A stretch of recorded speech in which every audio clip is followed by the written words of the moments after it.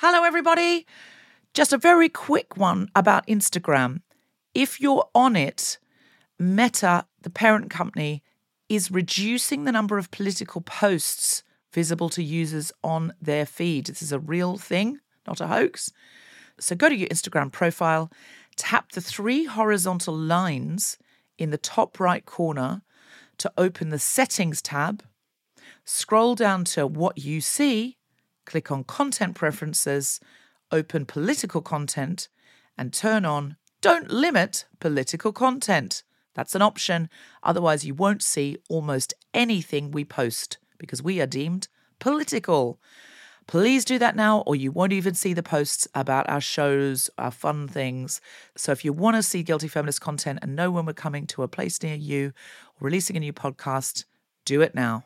I'm a feminist, but I'm quite glad International Women's Day is only a day because, frankly, it's really tense and I'm exhausted already. I don't know how men do it all the time. How do they have all of the other days and sleep? I'm a feminist, but when I called my garage to book my car in for a service and the guy on the other end of the line called me sir, I didn't correct him. Are you going to get better service? It's Joe Brand, everybody. It's a real treat. I thought I might. Yeah, you'll get better service and he'll take what you're saying more seriously. I'm a feminist, but last night I had a Bridgerton It's a Sin crossover sex dream and it wasn't. That dream wasn't feminist. I am. It wasn't. And I'm a feminist, and I didn't say anything at a charity event when a very pissed bloke stuck his tongue in my mouth because I didn't want to cause a fuss at a big charity event. That's a weird thing to do, wow. I know, but it was quite a few years ago, and I really was torn because he said, "Here, give me 200 quid for the charity if you can just give me a kiss on the cheek." And then he just pulled my face round and went, bleh. And it was really disgusting. But there were many people there. Wow. Pathetic, I know. But was there an audience, Joe, for this? Did you other people see it? Well, there wasn't a formal audience. But there were a few people there. I think it's down to other people to complain about that. That's very tricky. I hope the charity, frankly, appreciates that. Was that before Me Too? I bet it was.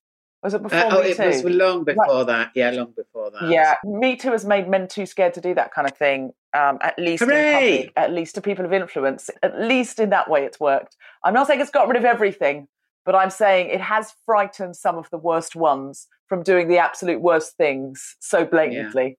Yeah. And I think bless Me Too for that. I'm a feminist. But sometimes I agree with other feminists because they like me. Oh. I feel I might do that tonight because our guests are so very clever. And I'm so impressed by women who know about science and medicine. I'm overly impressed, but also not overly. I should be impressed.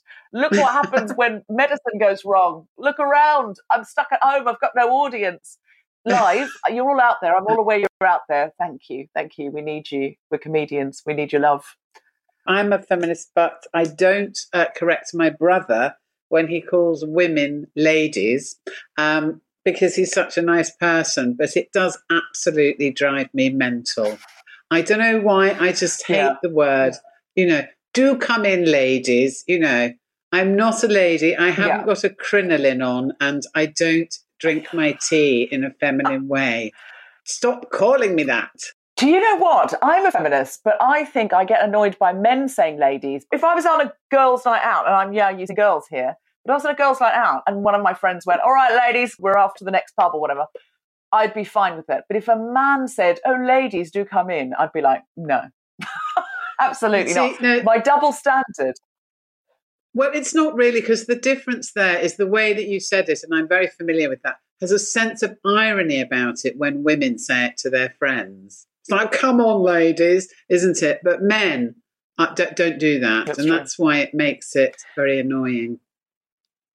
Well, also, they don't own it. I think if you don't own it, don't use it. Those things, for me, are only plurals. I would never say, "Oh, ask the lady in the shop," because I would think, "Oh, that's diminutive." I would say, "Ask the woman."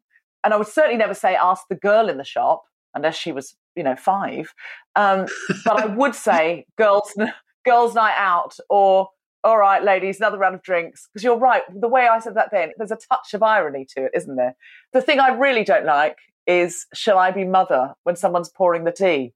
I'm like, even if they're a mother, that's right out for me. Dead to me. Absolutely dead to me.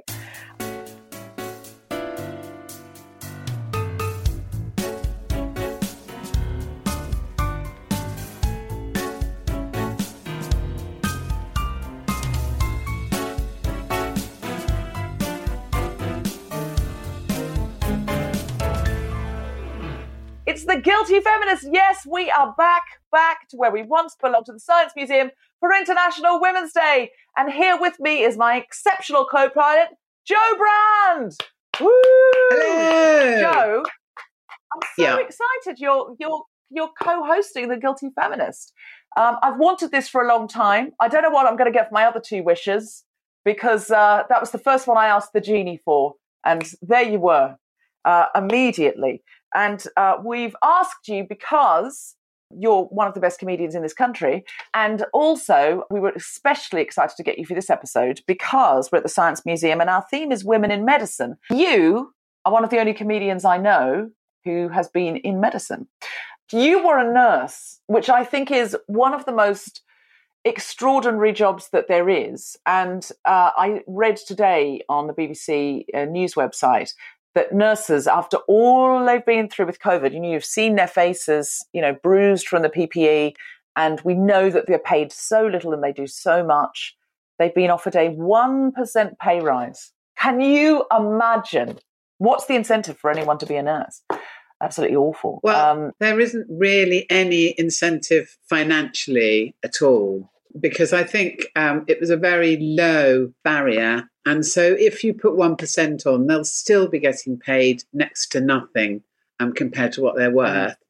So the problem with that is that people say, oh, it's a vocation, so it's all right for us to give you rubbish money and treat you badly, because you love it so much that whatever we do to you, it doesn't really matter.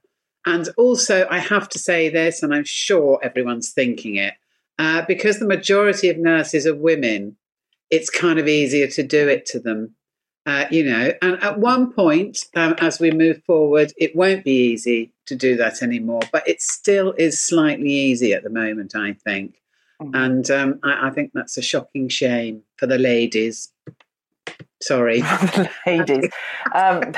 We did an episode and then I did a TV pilot where I dug into this more deeply. A lot of people are going out of nursing now, and it's not really to do with the money, although the money is shocking. And a lot of nurses have been going to food banks, which is just a disgrace to this country, in my opinion. I shadowed a nurse for a day, and that was really helpful because I understood it. That doctors might come down and go, this needs to be done, this person needs this person needs that. But the nurse's role is to be the humanity and do things in a caring way and engage with that person and see what they need. And because there are so many fewer nurses now, for all sorts of reasons that need not be, they're not doing the part of their job, which is the vocation anymore. They're not allowed to because they've got to run so people don't die and sort of dispense pills very quickly and whatever else needs to be done. And they don't get to do the bit that is the vocation. They were describing saying, even giving someone a good death, making sure they're looked after and their family's called, or you sit with them if the family's not available or whatever. They're overrun. And therefore that part of a nurse, which is, I think, much more heightened than that of a person who may be in another profession, is actually being squeezed, because whereas someone else might be able to just dispense the medicine and walk on, someone who has a vocation to be a nurse is so desperate to engage and connect on a personal level, and the time means that they're not being able to do that. Is that something you remember and you experienced? Well, yeah, but I think things have really changed since I was a nurse. I mean, one thing that happened when I was a nurse was they brought in something called the nursing process. And what that was an attempt to try and get nurses to humanise, particularly general nurses, not so much psychiatric nurses, but to get general nurses to humanise patients a bit more, because they got to the point where sometimes they were so busy, they'd sort of go, oh, well, have you given dinner to the liver in bed 9? And that person would just be purely an illness rather than a whole individual with a personality and everything. So they made a big effort to sort of change that. And then not that much longer afterwards, nurses began to have a degree to become a nurse. Now, before that happened, you had two grades of nurses. You had, let's stick to general nursing, SRNs and SENs. And SENs had slightly less time to train, and they had a 2-year training, and I think SRNs had 3 years. But also, they were kind of expected to do the sort of less glamorous jobs. So they did the kind of cleaning up, the changing beds and everything. And the kind of SRNs got on with the slightly kind of more, challenging stuff. But SENs kind of got rid of and replaced with what we used to call nursing assistants, but are called healthcare assistants. And so what you have these days is all nurses have degrees. And so to some extent, they're vastly underused because they know much more than sometimes they're called upon to do. And I have to say, when I was a nurse in a walk-in 24-hour psychiatric emergency clinic, and this is not kind of boasting or anything, but we've basically trained the junior doctors how to work in acute psychiatry, because they would get there wet behind the ears, say the most appallingly kind of inappropriate things to patients, and we would have to kind of get them out of the room and go, don't do that, or someone's going to hit you, or no, you don't need to give them 1,500 milligrams of that, you might kill them if you do that. So, in some ways it was frustrating as a nurse. Scrubs, the sitcom Scrubs. That happened in that, where the nurse, I remember once the nurse Roberts, who was very dry, said to a doctor, this junior doctor just told me to give that patient X milligrams of this drug, but I thought I'd check with you before I killed a man. It's just such a great line. It's just like, it's going to kill him, so I guess I'm going to have to talk to another doctor because I know. And you did a brilliant show called Getting On, which was of your experience of being a nurse. Yes, absolutely. And it was kind of a lovely show to do. And I hoped what it brought out was just the very different things different types of personalities contribute, in a hospital setting. And I just want to kind of also quickly go on and say, it's not always the case that nurses are constantly superior to doctors. I'm not saying that, but I'm just saying we're sort of used early on in doctors' careers to sort of, because it's kind of bolster things a bit, I suppose. And then they go on to the heady heights of whichever specialism they alight upon, and kind of nurses stay where they are. But then at that point, you started introducing kind of specialist nurses as well, clinical nurse specialists, and they kind of are sort of on a par with junior doctors in terms of their knowledge or their prescribing ability or whatever it may be. So it's all kind of quite complicated in a way, I think. And I don't think they've really sorted out where it's going to go. So if you're watching at home, hashtag not all doctors, hashtag not all nurses. Now, I'm sure a lot of doctors and nurses have tuned in tonight because it's the Women in Medicine special. Jo's speaking from her own experience about one small thing. Don't throw things at the screen and tweet the Science Museum. We get it. It's complicated and big, but I think that the point is sometimes nurses are underappreciated. I haven't been a nurse for 35 years.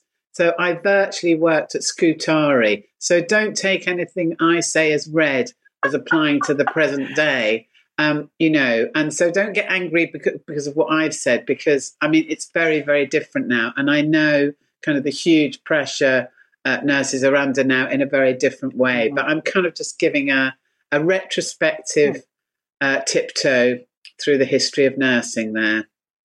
Listen, later one of our guests is Florence Nightingale, so she'll be able to reminisce. Yay! What was the funniest scene to make in Getting On? For me, I have to say that the scenes that I loved the most were the ones with Ricky Grover in, because he played this hugely pompous male nurse who didn't really know anything. And so anything with him in and us trying to kind of bat him away from doing something utterly ridiculous. And the scenes I liked the best were the ones that we lifted from our various moles in different hospitals, like we had a kind of life-size cardboard statue of the head of the hospital. And when people walked past it, it would go, "Now wash your hands, please." And that would always make me laugh. But actually, that was given to me by a friend of mine. And she said they actually did have that in their hospital. And, it's so surreal how, That statue was ahead of its time, Joe. That statue was ahead of its time. We all need one of those in our house now. We're all obsessed with washing our hands now for 14 happy birthdays.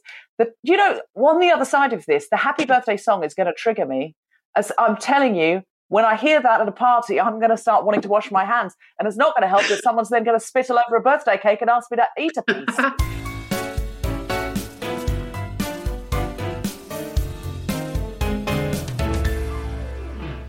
Hello, everyone out there in Science Museum land who's tuned in. I think there's about 1,000 of you.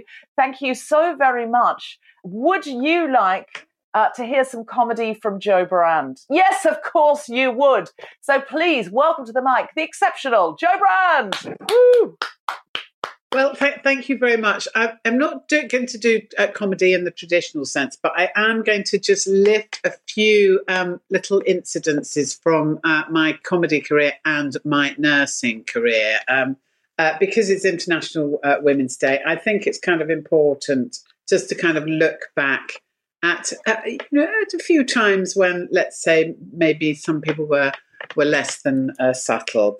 And I'm going to start with taking my own daughter when she was about 6 with my best friend to A&E because she's got a very swollen eye. And my best friend at the time, she's 5 years younger than me, but she just happened to have prematurely grey hair. And a junior doctor came in who obviously looked about 14 because they did when you get older. And he turned to me and started explaining what was going on with my daughter. And then he turned to my best friend, 5 years younger than me, and went, "And what does Nan think?" And I can't really say what Nan thought because it was extremely rude and she voiced it. And that to me really says something about the attitude towards women who have grey hair. It doesn't matter if you're 23. If your hair's grey, people think you're 70. It's so weird. Anyway, so that kicked it off. Also, one thing that I did a lot of when I started comedy was I comped gigs, which means you kind of host them. And what that allows you to do is sort of relax a bit and be comfortable with kind of talking to the audience. And it is actually really hard work because the whole sort of structure and mood of the evening is in your hands. And I think compares work really, really hard. So I'd done a big show at a club called the Red Rose in Finsbury Park. And it had gone very well. And I'd probably done twice the amount of material, or maybe 3 times, that the actual stand-up comics had done that I was introducing. Anyway, I came off stage and I felt quite pleased with myself. And a man who'd been to the show came up to me and he said, "Do you actually do anything else while you're here?" And I said, well, like, what do you mean? And he said, "Well, do you have to kind of clear up and wash the glasses and sweep the floor at the end of the night?" So I was like, no, I'm the compere, for God's sake. But because I was a woman, he just assumed that somehow I'd come on and just somehow done that. And then I was responsible for all the housework afterwards. Totally bizarre. Moving back to nursing for a little bit, we had a police cadet when I first trained as a student working on the ward with us. He was a little bit wet behind the ears, and we all used to be on an emergency bleep. And when that went off, it would normally be a violent incident. So you phoned a number and you had to run as fast as you could to a ward where said incident would be. We got the call one day and he actually arrived first at the ward, and there was a woman kind of like waving her arms around and screaming and generally kind of making a huge fuss.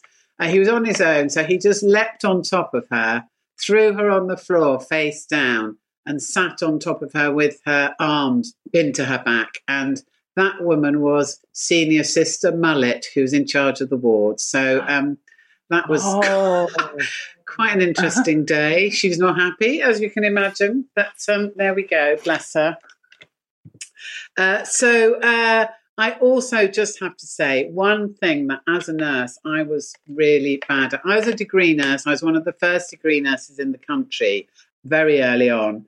And we were felt to be so intelligent because we were doing degrees that we didn't actually, as psychiatric nurses, have to do a general 3-month nurse training. So the only training that we got was in the School of Nursing, and we were taught to inject oranges, and we never actually did anything to a human being until we were let loose on the wards. So consequently, I was absolutely useless at every physical procedure that I had to do.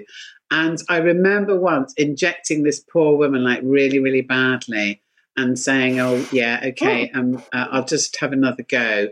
And after about 10 minutes, she turned to me and went, can I have a tablet, please? I felt so bad about that.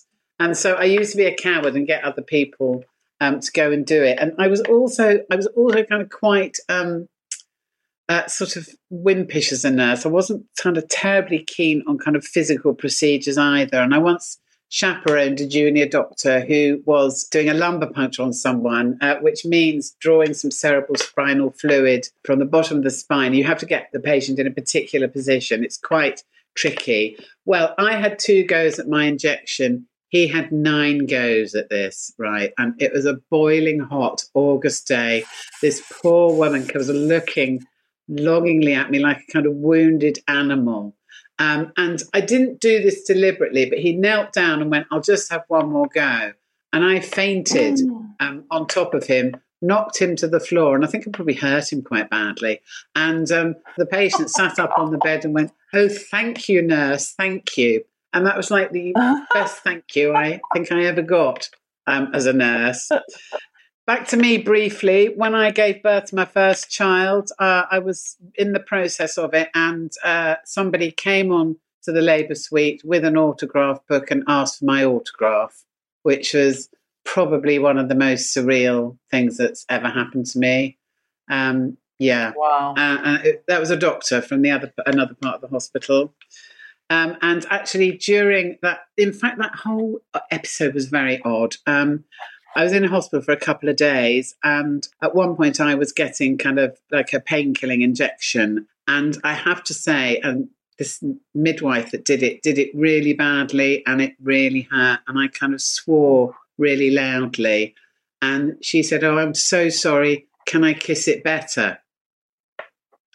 Ooh. Now, which nursing manual is that in? I want to know. What a bizarre exchange that was. It was so weird. And finally, one more comedy story. When you start to tour, you'll know this, Deborah, you go from a B&B, which is like grim as anything, and suddenly you find yourself staying in quite nice hotels. Well, I was staying in a very nice hotel in Manchester, and I didn't actually have a suitcase with me. I just had my stuff in a Tesco's bag, and I went up to the counter and said, oh, there's a room booked for me. And she called security. She thought I was a homeless. So I thankfully managed to convince her I wasn't eventually, but obviously I must have looked the part.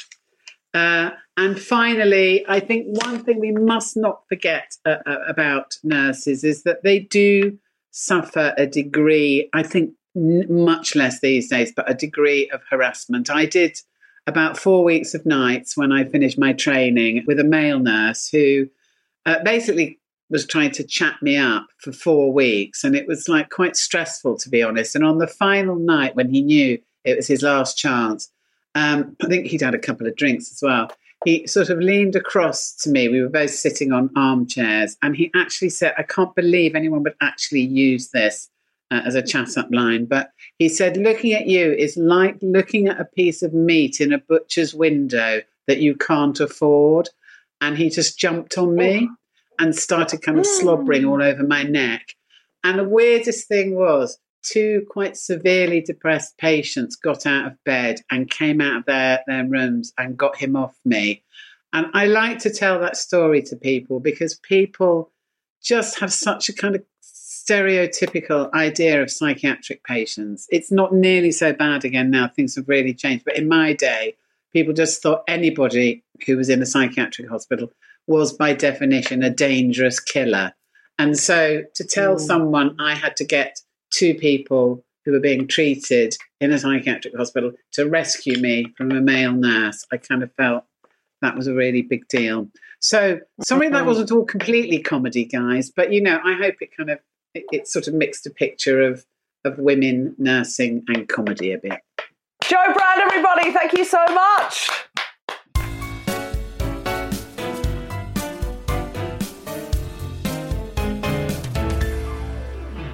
Our first guest today is an independent science journalist and the author of 3 books, including Inferior, How Science Got Women Wrong, and Superior, The Return of Race Science. She presents radio and TV programmes on the BBC, and her writing has appeared in the Sunday Times, Nature, New Scientist, National Geographic, and Wired. She's currently working on her 4th book on the origins of patriarchy. Please welcome Angela Saini. Hi. Hello, Angela. What a joy to have you. And what Thank an you. impressive CV you have. But I'm not a excited doctor, to get into it. I'm still quite gutted about that. Well, I mean, I'm not a doctor either, but I think someone offered me one of those honorary doctorates, and I'm definitely going to make people call me doctor all the time. They should probably call me honorary doctor. So our first guest is joined by our second guest, the UK Special Envoy on Antimicrobial Resistance, Master of Trinity College, Cambridge, and former Chief Medical Officer for England.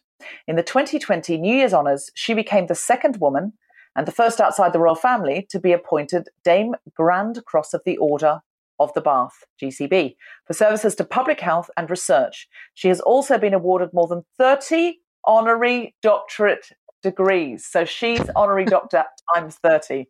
I dream of the day. Please welcome Dame Sally Davies. Woo! Hello, Dame Sally. Thank you for joining us. Well, your CV is glittering, I would say. Yes, it's quite good when I look back at it, but I didn't set out to do that. It just kind of happened. I don't believe that. I'm not saying you didn't set out to do it, but I'm saying it didn't just happen. There's a lot of hard work there. You may not have set out to have got a pink sash from the Queen, but yeah, you've clearly done a lot of work. You didn't fall out of bed onto it either. So we are talking to you today about women in medicine. And Angela, your first book seems like a great place to start. Inferior, How Science Got Women Wrong. Can you tell us a little bit about what's in that? Well, I had just given birth to my son, and my background is in engineering. So I used to write about engineering and physical sciences. But when I went back to work, and I'm sure lots of people can empathize with this, I had to take what I could get. And an editor said to me, "Can you write a story on the menopause?" Which was something I knew nothing about, either academically or through personal experience. But I had to say yes because I needed the work. And just coincidentally at that time, a paper had been published in Canada by 3 male scientists arguing that evolutionary reason that women experience the menopause might be because right throughout evolutionary history, so right throughout human history from the beginning, men did not find older women attractive enough to have sex with them, no man of any age. And this was weird because there was a counter theory, in fact, the prevailing counter theory, that said that the reason that women live so long into their infertile years, which is a more accurate way of thinking about the menopause, because most animals around the world die around the same time that they lose fertility. And this grandmother hypothesis states that the reason that women experience the menopause and live so long is because they're just so useful to their kids and their grandkids. They help keep them alive. And a lot of women have worked on this theory. Now, I had been trained up in a system that said that science is objective, it's rational, that whatever ideas we have about the world are through empirical observation. And I couldn't understand then why men and women were coming up with different theories about this same thing.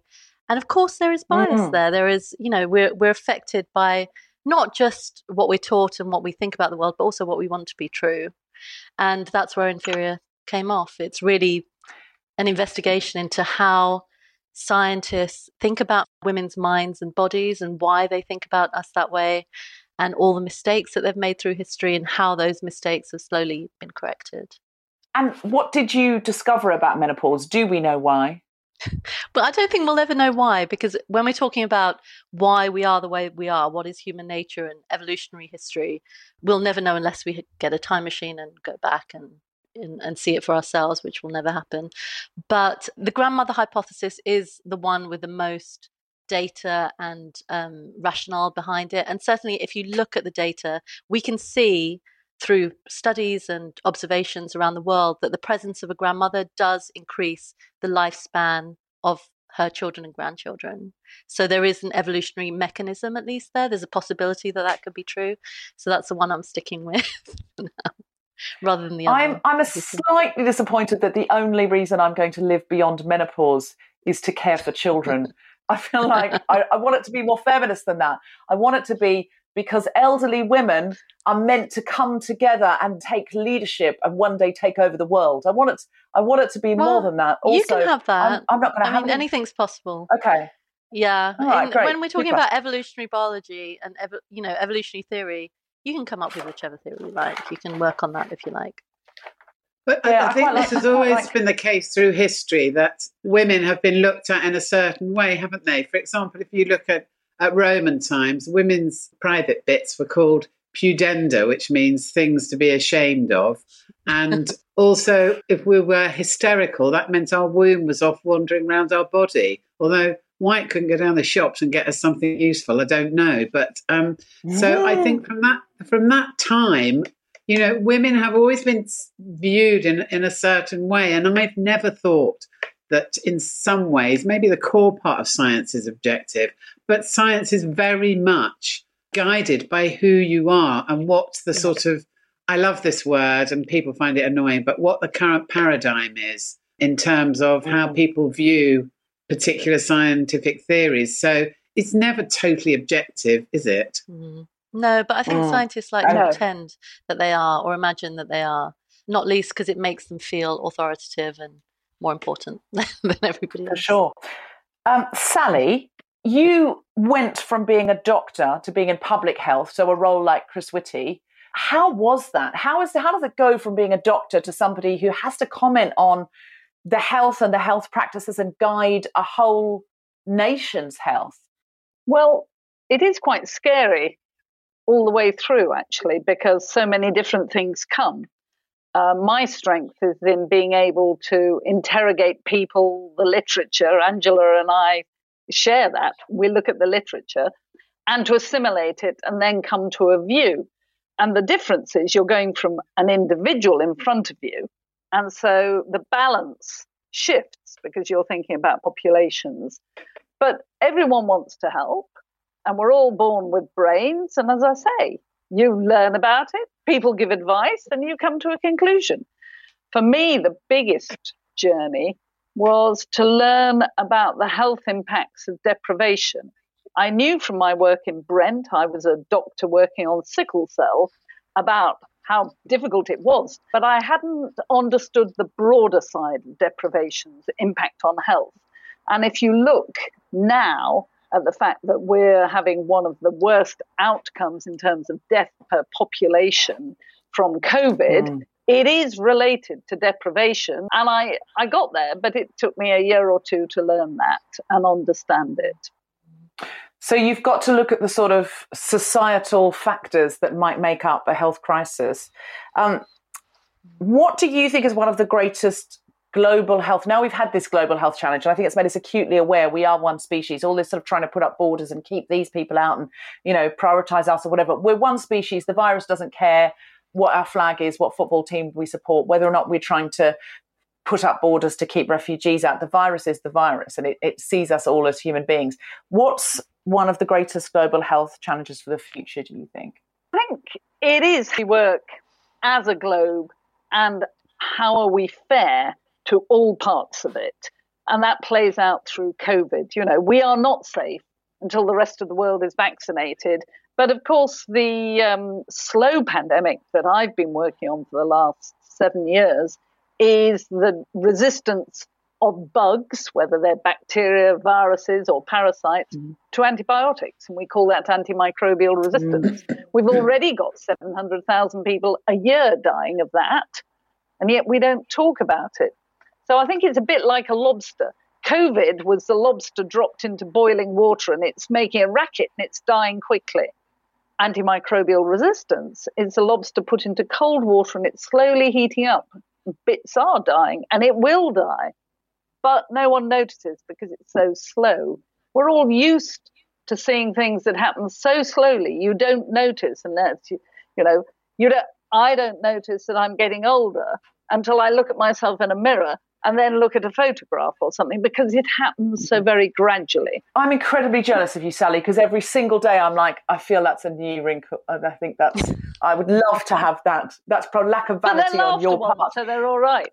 Can I just ask Sally something? A couple of things. First of all, if what we know about COVID-19 at the moment is a 12-hour clock, how far round that clock are we? How much more do we need to know? Are we like 2 o'clock, 6 o'clock?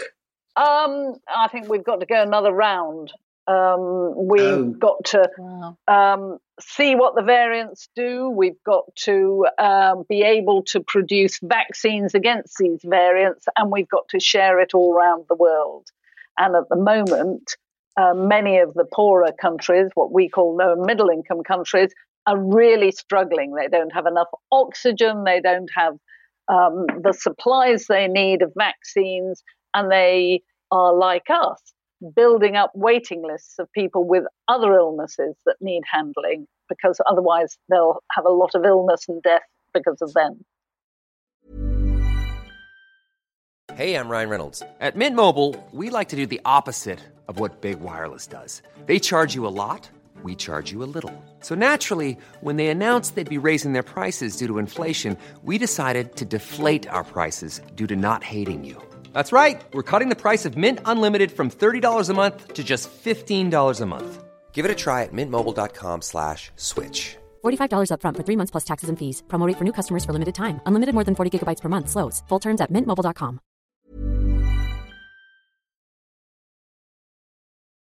If GPs prescribed less antibiotics, would that sort some of the antimicrobial issue out? It would.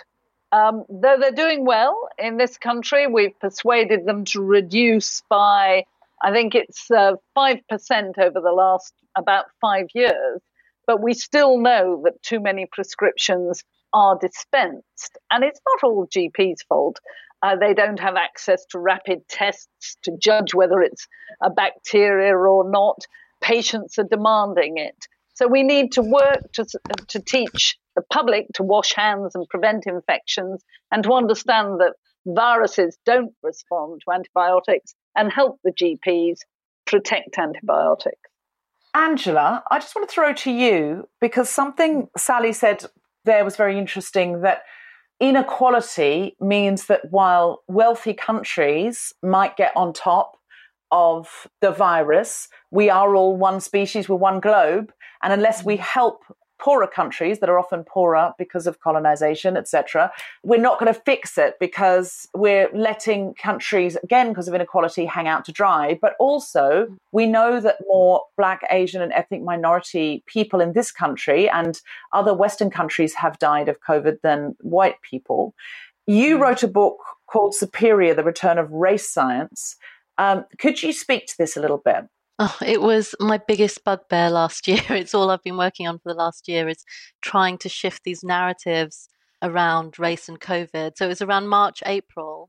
Coincidentally, just a couple of months after the British Medical Journal released a special issue on race in the NHS, race in medicine, showing the extent of racism, not just against patients, but also that staff within the NHS experience. So this is real. It's not just an issue in the United States. It's also a problem in the UK. But when the stats became clear that people of ethnic minority backgrounds, particularly Asian doctors at the beginning in London, were dying at much greater rates than everybody else, I saw prominent medical professionals, some physicians, start speculating about the possibility that there could be a genetic reason for this, that there were some genes that we non-white people have that make us more likely to die of COVID than everybody else. And I was shocked, because we have always known that there are racial disparities in health in the UK and in the US, where we were seeing the same problems last year. Why would we not expect them to play out in the event of a pandemic? Of course they were going to. So in the US, for instance, Black Americans die of almost everything at greater rates than white Americans, including infant mortality. So that risk starts from the second that they're in born. childbirth. Yeah, white people used to die in childbirth all the time,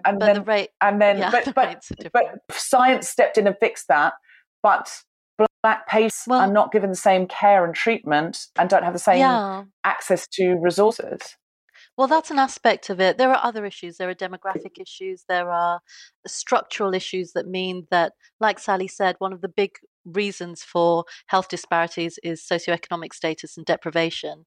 And this overlaps with race. So very often, if you are an ethnic minority, you're more likely to have a poorer diet or live in a more toxic area or a more toxic environment, particularly in the US. So why did we not expect those social factors to also play out, those environmental factors to also play out when the pandemic started?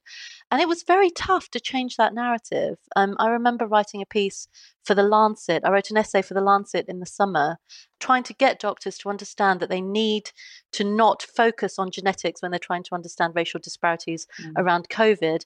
And The Lancet was so resistant to what I was writing. And I wasn't writing anything that went beyond the literature. It was all within the literature and quite well established that essays aren't usually peer reviewed. They peer reviewed mine twice. And then even after that, there were doctors who were resistant. But do you know what really changed the conversation was the George Floyd murder. After that murder, and we were all having this global conversation around racism, suddenly the Lancet invited me onto their COVID-19 commission, and suddenly I was getting contacted by doctors and patients and lots of people saying, yes, you're right. We researchers have been looking at the wrong things here. Maybe we need to look at the social determinants of health more. And that's what I've been working on for the last 6 months. Angela, you use the word social determinants. And I think part of our problem is people talk about determinants, and that's passive. You're accepting them. So I published a book in November, and I argued that it's time we talked about drivers, social drivers, commercial drivers, and took control and changed them. So can I ask you to change your language and frame it differently? Because people are too passive about it. We've got to do something about this. Yeah, I completely agree with you. And I do think language matters here. The problem is the language changes all the time, and we're always arguing over all the language that we use. So, for example, even the phrase BAME, BAME, is so heavily contested, and it's very difficult to use because it's used in, research and literature, and then you feel very uncomfortable using it out there in the real world because people, some people don't like that term and don't identify with it. It's really tough. Yes, I understand that very much so. But I think drivers is a better word than determinants because, as you say, Sally, determinants means, something's determining it. Drivers means if poverty is driving this, we got to stop poverty because it's driving deaths, as opposed to poverty is a determinant. There's nothing we can do about it. We drive the car in the other direction. So that's a great piece of language. We're always looking for language to change, to create, because language creates thought, and it creates the way that we approach things. I do think one of the issues is having a conversation about it and being comfortable. Because as you said, Angela, there is still so much that stops people. And I think on the one side, you've got kind of white liberals who are tiptoeing around, worrying that they're going to offend people. And they hear that a lot of people don't like the term BAME, so they don't know what to say.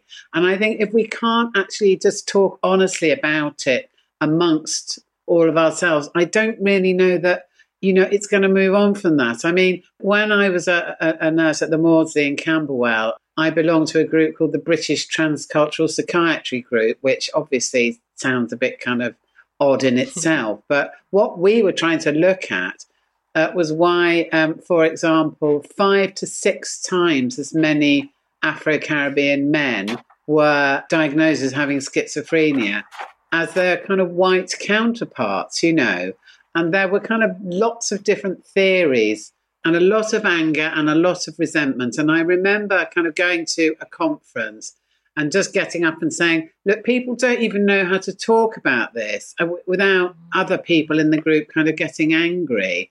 And I don't know how you get round that. Do you just agree? I think we need to agree more on how to talk about it.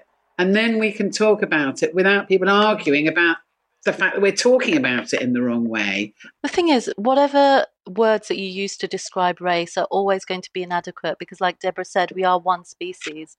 And these categories that we have come up with over the last few hundred years are arbitrary. They've always been arbitrary and they're always shifting. The boundaries of these categories are always shifting.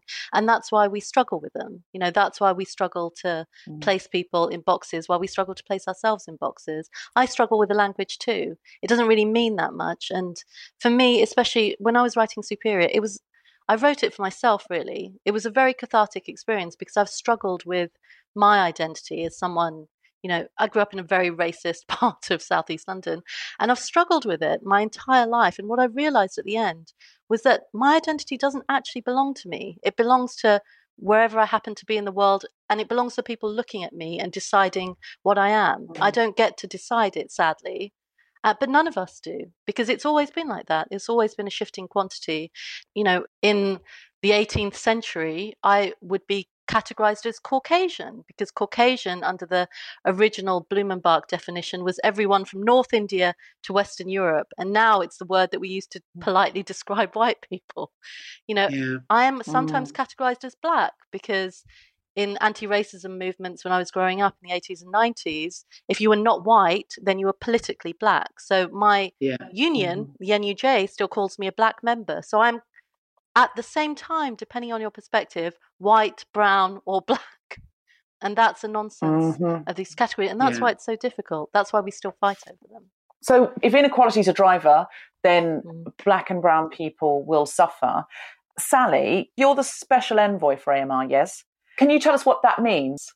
Well, I realised 7 years ago that infections were getting out of control in this way, and that when I was a young doctor and Joe was nursing, if someone got an infection and it was resistant, you just opened the cupboard and got another antibiotic out because we had a whole cupboard full.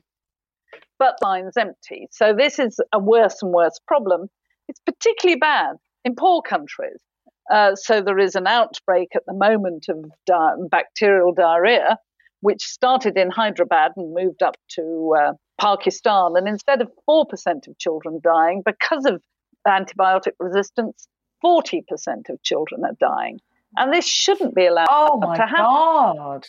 So what we're doing is, well, what happened was I said to the government, right, I'm moving on from being chief medical officer. Chris Whitty will be just perfect if COVID happens. You know, you've got the right guy there. And I'm going to be master at Trinity College. I don't want the nation to give up trying to sort this out, both nationally and globally. Will you let me have this title and go on behalf of the nation and, you know, really geeing things up at the World Health Organization? So I was allowed to have this title, and I work with government on the G7 and how we respond, and it's things like transparency of drug supply. I bet you know where your food from, and you could find out where your clothes come from. You don't know where your drugs came from, and you don't know if actually the drug the doctor wanted to give you wasn't available, which it often isn't. So they just substituted something else because it's not transparent, except in New Zealand, interestingly. But across the rest of the world, it's not transparent. So we're asking for transparent. We're asking for new ways to do the research and pull through new drugs. So in New Zealand, you can find out where your drugs have come from the same way you can say, well, I wouldn't buy this dress because I know it was made in a sweatshop. I'll buy this one because I know it's ethical. But New Zealand's the only country in the world. Jacinda Ardern does run a lovely shop there, doesn't she? New Zealand is getting more and more and more a destination to live in every single. Well, the last thing she wants is.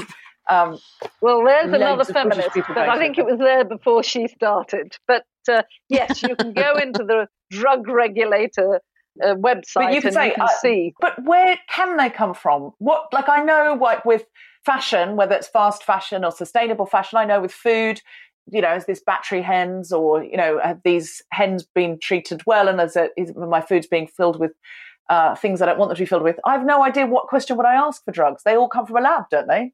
I don't understand. Well, what's yes, the question? But we can talk about pigs and chickens, of course, more than 70% of antibiotics go into them, not to treat illness, but to make them grow faster. And maybe a conversation for later. Where do our drugs... Is that another reason why we're becoming resistant to antibiotics? Not good, the food chain, yes, because they breed in intensive farming, not in Europe. The countries, the intensive farming with growth-promoting antibiotics promotes antibiotic-resistant bugs that can then be transmitted to humans or into waterways or whatever. But our drugs... we should all become vegan, shouldn't we, really, Sally? Should we all become vegans? No, because I want you to have a bit of animal protein. But we should eat a lot more plant-based, absolutely, yes. But have some B12 so you don't get anemic. So where do your drugs come from? Vegans will tell you can, but I'm not vegan, so I shouldn't say... because I'm just a massive hypocrite. But yes, where do your drugs come from? So the active ingredients generally come from China and India, and then they're put together to make the drugs mainly in India, some in the West and some in the States, but predominantly in India, all the generics and everything. And in making them, they push many of those companies masses of the drugs into their outflow into the water systems. So that's very bad too. So we're trying to... Do you mean the waste? Yes. Okay. Hey, Deborah, is this really cheering you up? It's really cheering me up. Yeah, it's not comedy, is it? No, it's not really. But I want to know about it.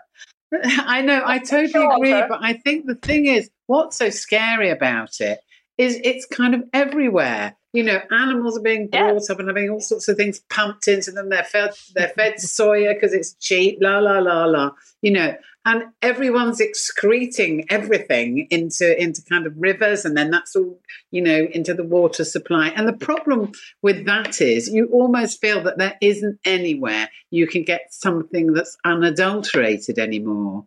And, you know, we haven't even mentioned the drug companies making profits as well. And, you know, selling kind of branded stuff and it not being available to certain groups because they can't afford it. It's just, I mean, you know, I know this is supposed to be a bit of comedy tonight, but it is extremely depressing, really, when you get the clash of kind of big business versus people's health. And if you look at, you know, if you look at Sally, America, what can we do about it? Yeah, what can we do about it? Have we got any solutions? Let's think positively. Sally, you're on this. How can we help? What are you doing? Can we help?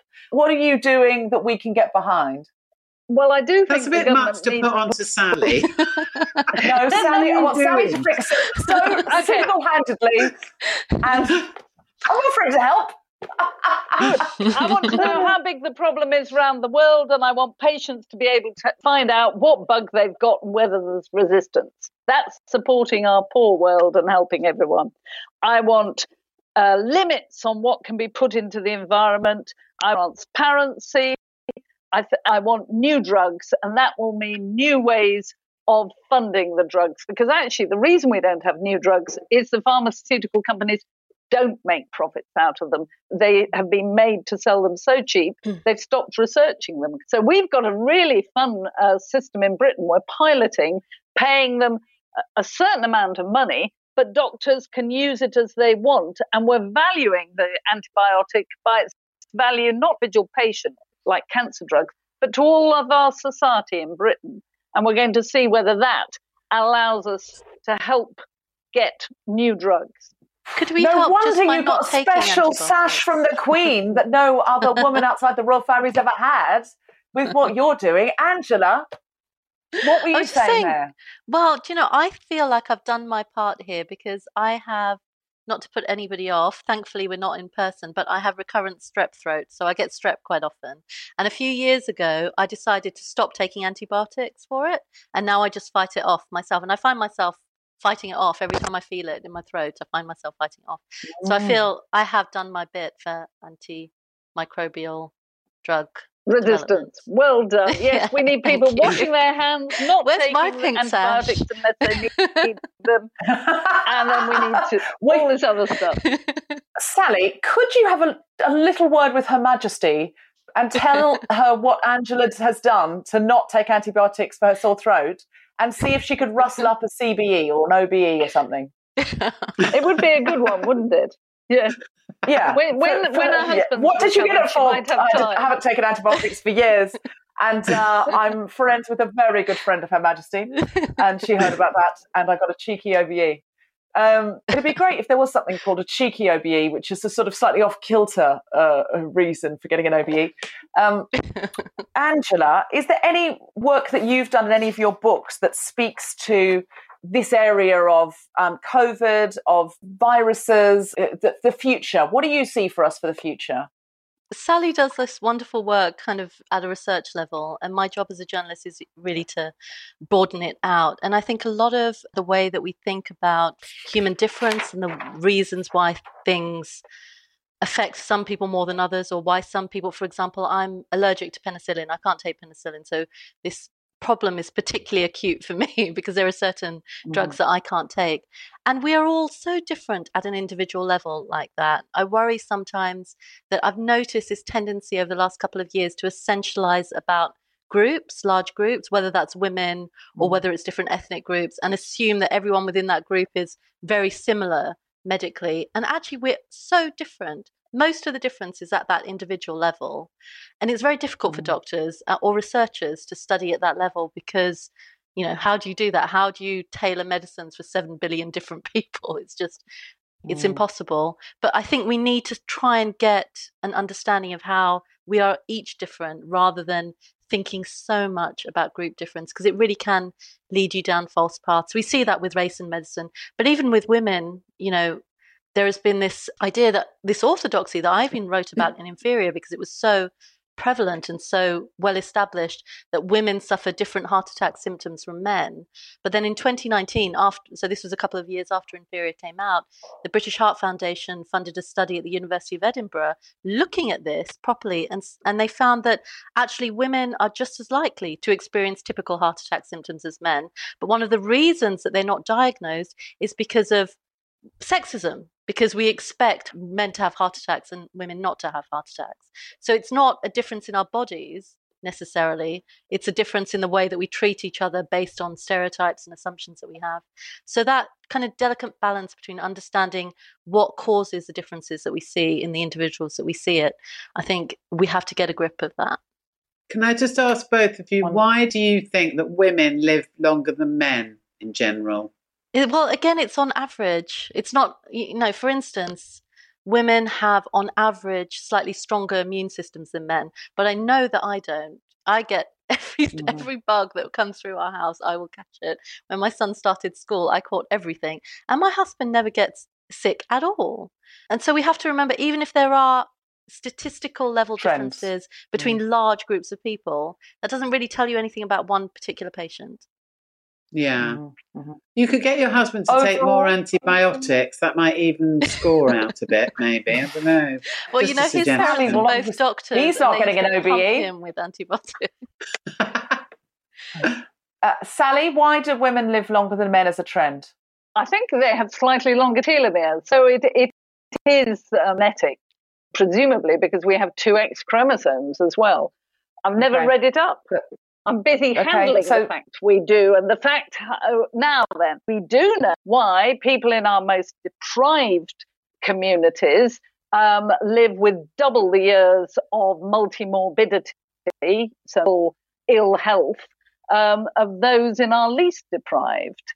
So, you know, the privation, all the illnesses that get, whether they're cardiovascular, diabetic, or cancer, they occur frequently and the outcomes are worse. And so they live less long, but they live longer with ill health. And that's abominable that our society accepts that and doesn't do something about it. We did a piece of work a couple of years ago. Not determinants. Yeah, we showed that 10,000 people would be live for an extra 5 years if only the most deprived got the same standard of care as the least deprived. I mean, imagine that. Yeah, and actually that life expectancy gap between the rich and the poor in Britain has been getting bigger over the last 10 Yep. years. It's got worse. People take notice of what's measured. The government to develop a composite health index alongside the GDP. And I'm really excited because at the beginning of December, they published a national health index from the Office of National Statistics for consultation, and we're going to get one. And they counted 20, just because they have the data, as 100%, and it's dropped. That's horrible news, but it shows it's picking stuff up. So that's a really exciting thing. What gets measured gets managed and done. Yeah. Well, I have faith that while you are driving, that things are going to change, because your energy is absolutely incredible. Is there anything before we throw to audience questions, is there anything you came to say that you didn't get to say that you would like our audience to know about women in medicine, about COVID, about your specialty? Well, I think I'd say about women in medicine that we now have more than 50% of the medical students are women, and you can do anything. When I came in, there was a glass ceiling. So enjoy and let it take you where you want to go. Great. So come into medicine. Women are the majority now. There's a majority of doctors are women now in this country. And you think what Elizabeth Garrett Anderson had to do to get, I mean, it's unbelievable what she had to do. If anybody doesn't know, no one would accept her at a medical school. She had to find a medical school with a loophole where they had forgotten to say in their charter no women, because they thought it was like saying no zebras. It was no point saying it, it's obvious. And so she got in there. Then she got a license, but she didn't have a full medical degree. She learnt French well enough to go to the Sorbonne, who were accepting women. Imagine learning French well enough to go and study medicine in French. When she came back, no one would give her a job. And so she's had to set up her own clinic, and then no one would come. And then she just got really lucky with an outbreak of cholera. Well done. Well done, Elizabeth Garrett Anderson. People so desperate that they went, and it turns out she was great. But the reason she's a feminist is she then set up a school so other women didn't have to go through what she did. She's the reason we have over 50% female doctors in this country today. And it's something to be remembered, to not make yourself the exception, but to invite others in. Angela, is there anything you would like to say that you haven't said yet before we go to questions? That story about Elizabeth Garrett Anderson, it's not a claim to fame in my own family, but my husband's family. His great aunt was the first dentist in India. She's still alive now. She's in her late 90s. And we did go and see her for one of her birthdays a couple of years ago. And I'm very grateful that we got the chance to do that and take my son to meet her. But she was the most incredible woman. She never got married. She traveled the world as a dentist and made all these wonderful friends, other dentist women friends around the world, and still kept in contact with them. To this day, she's still corresponding with her friends around the world. Although she worked very hard throughout her life, it was only near the end that people started to realize, wow, this is what you did. You did something quite amazing. You traveled the world by ship and did these incredible things. Absolutely. And now she's being remembered. Remarkable. Oh, that's wonderful. That's really, really wonderful. Anything to plug or you want us to do or tell us about, Angela? We should all buy your books, especially Inferior and Superior, both of which are completely fascinating. Anywhere else we can see you, follow you on Twitter? Anything else we should know about?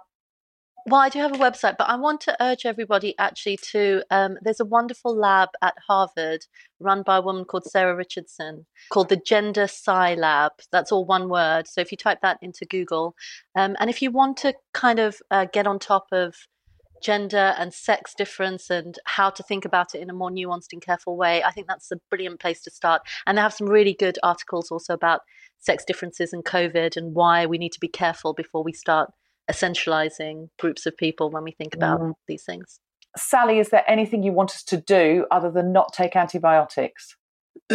Unless we desperately take vaccinations. I think I'll go for that one. Not only the routine ones of childhood and old age, but actually these ones that we've got now for COVID are proven to be extraordinarily safe. Though I had a bit of a sore shoulder for 3 days after my first, but hey, it's worth it for the advantage against that virus that it gives us. Herd immunity doesn't work unless the herd gets immunized. Please, please, please get your vaccination. I think we're preaching to the choir, let's be honest, on the Guilty Feminist Science Museum live stream. It's like, I don't think there's anyone on this who's going, I'm going to wait and see how it goes.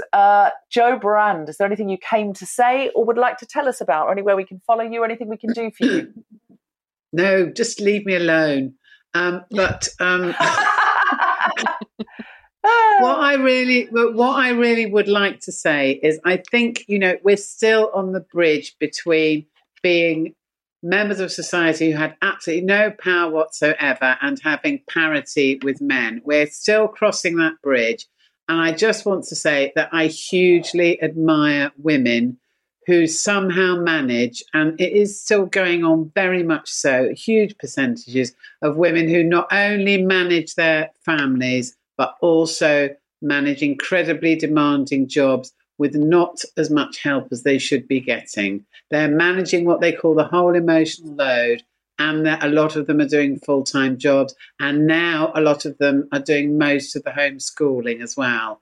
And that's why I think women are absolutely brilliant. They're tough as old boots, but they shouldn't need to be, and they should get a bit more respect and a bit more money and a bit more help. Well, a lot. That's all I came to say. A lot more. And please, can we give the nurses more of a pay rise than 1%? For God's sake, after everything they've been through with COVID, 1% is an insult. Absolute insult.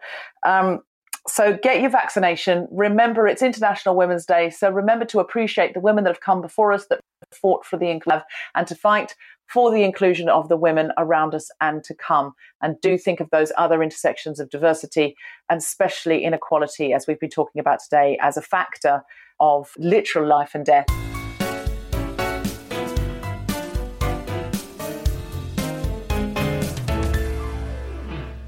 Have we got some questions from the audience? Nicola Croft says, what are the main obstacles for women in medicine at present?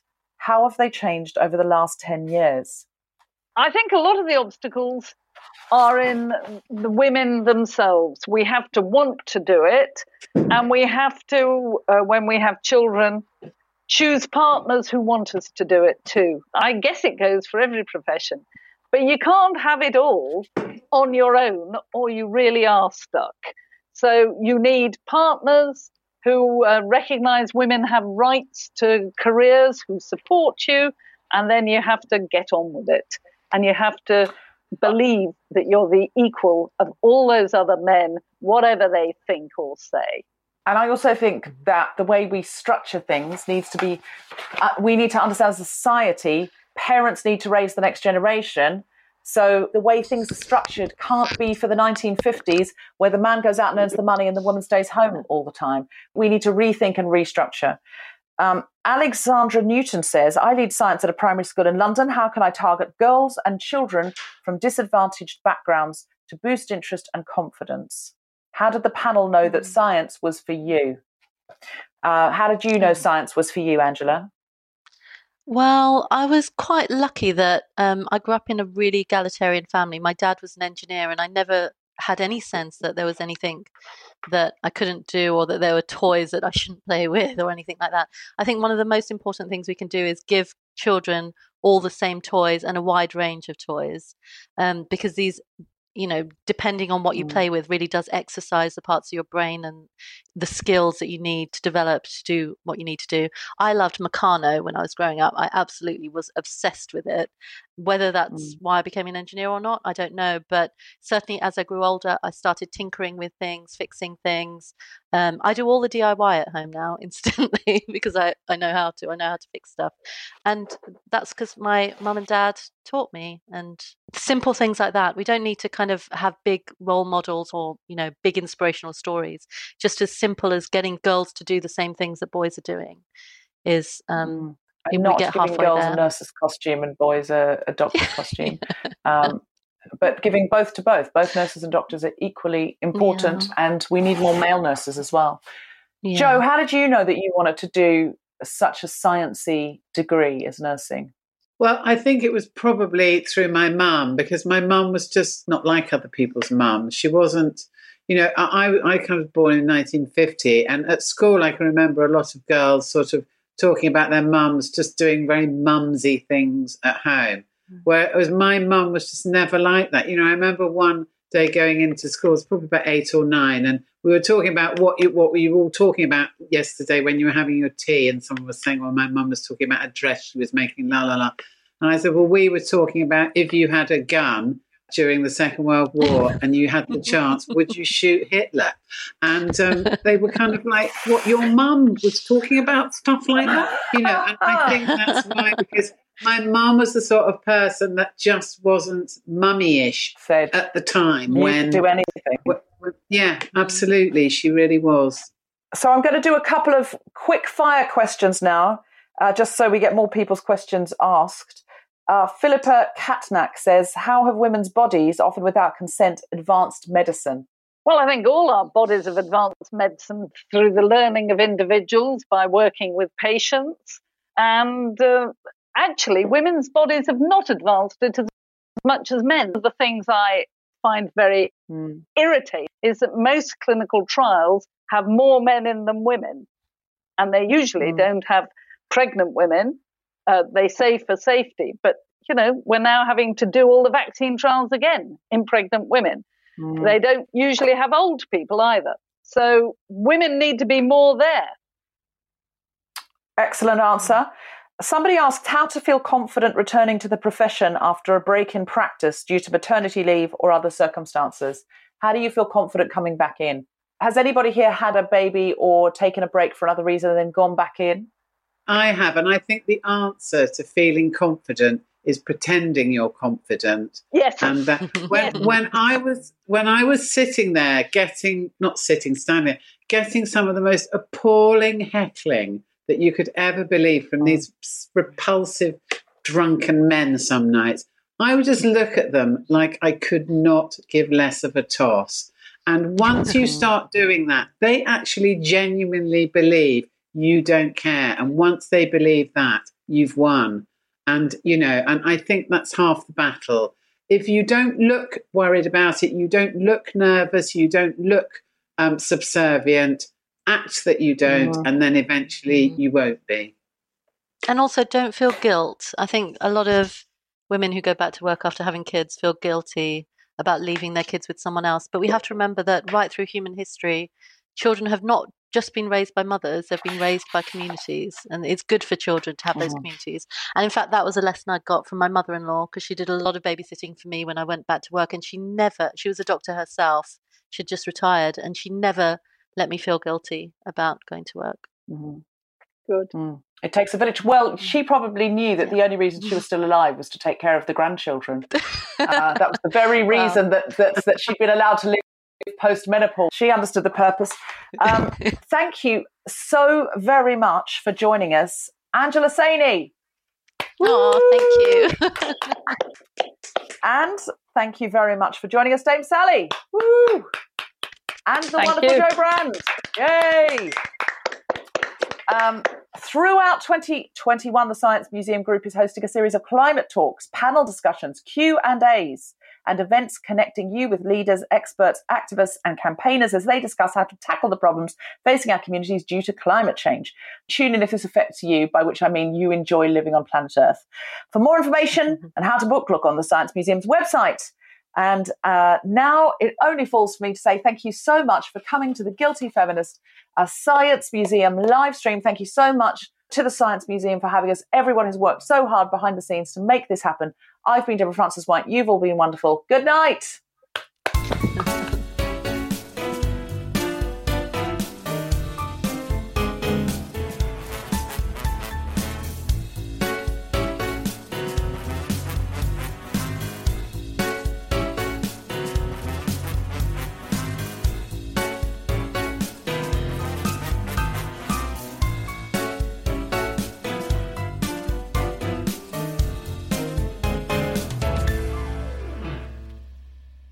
Can I tell you something? You know the Red Rose Club that you just talked about?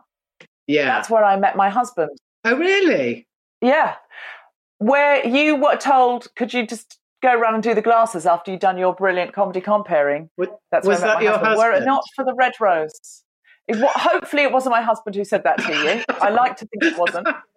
But also, I did think, when you told that story of being overboard and... When you drive a vehicle so reliable it's backed by a 10-year, 100,000-mile limited warranty, you stop thinking about what you can't do and start doing what you never thought possible. Visit your local Kia dealer today to see what you're capable of in a vehicle that inspires confidence around every corner.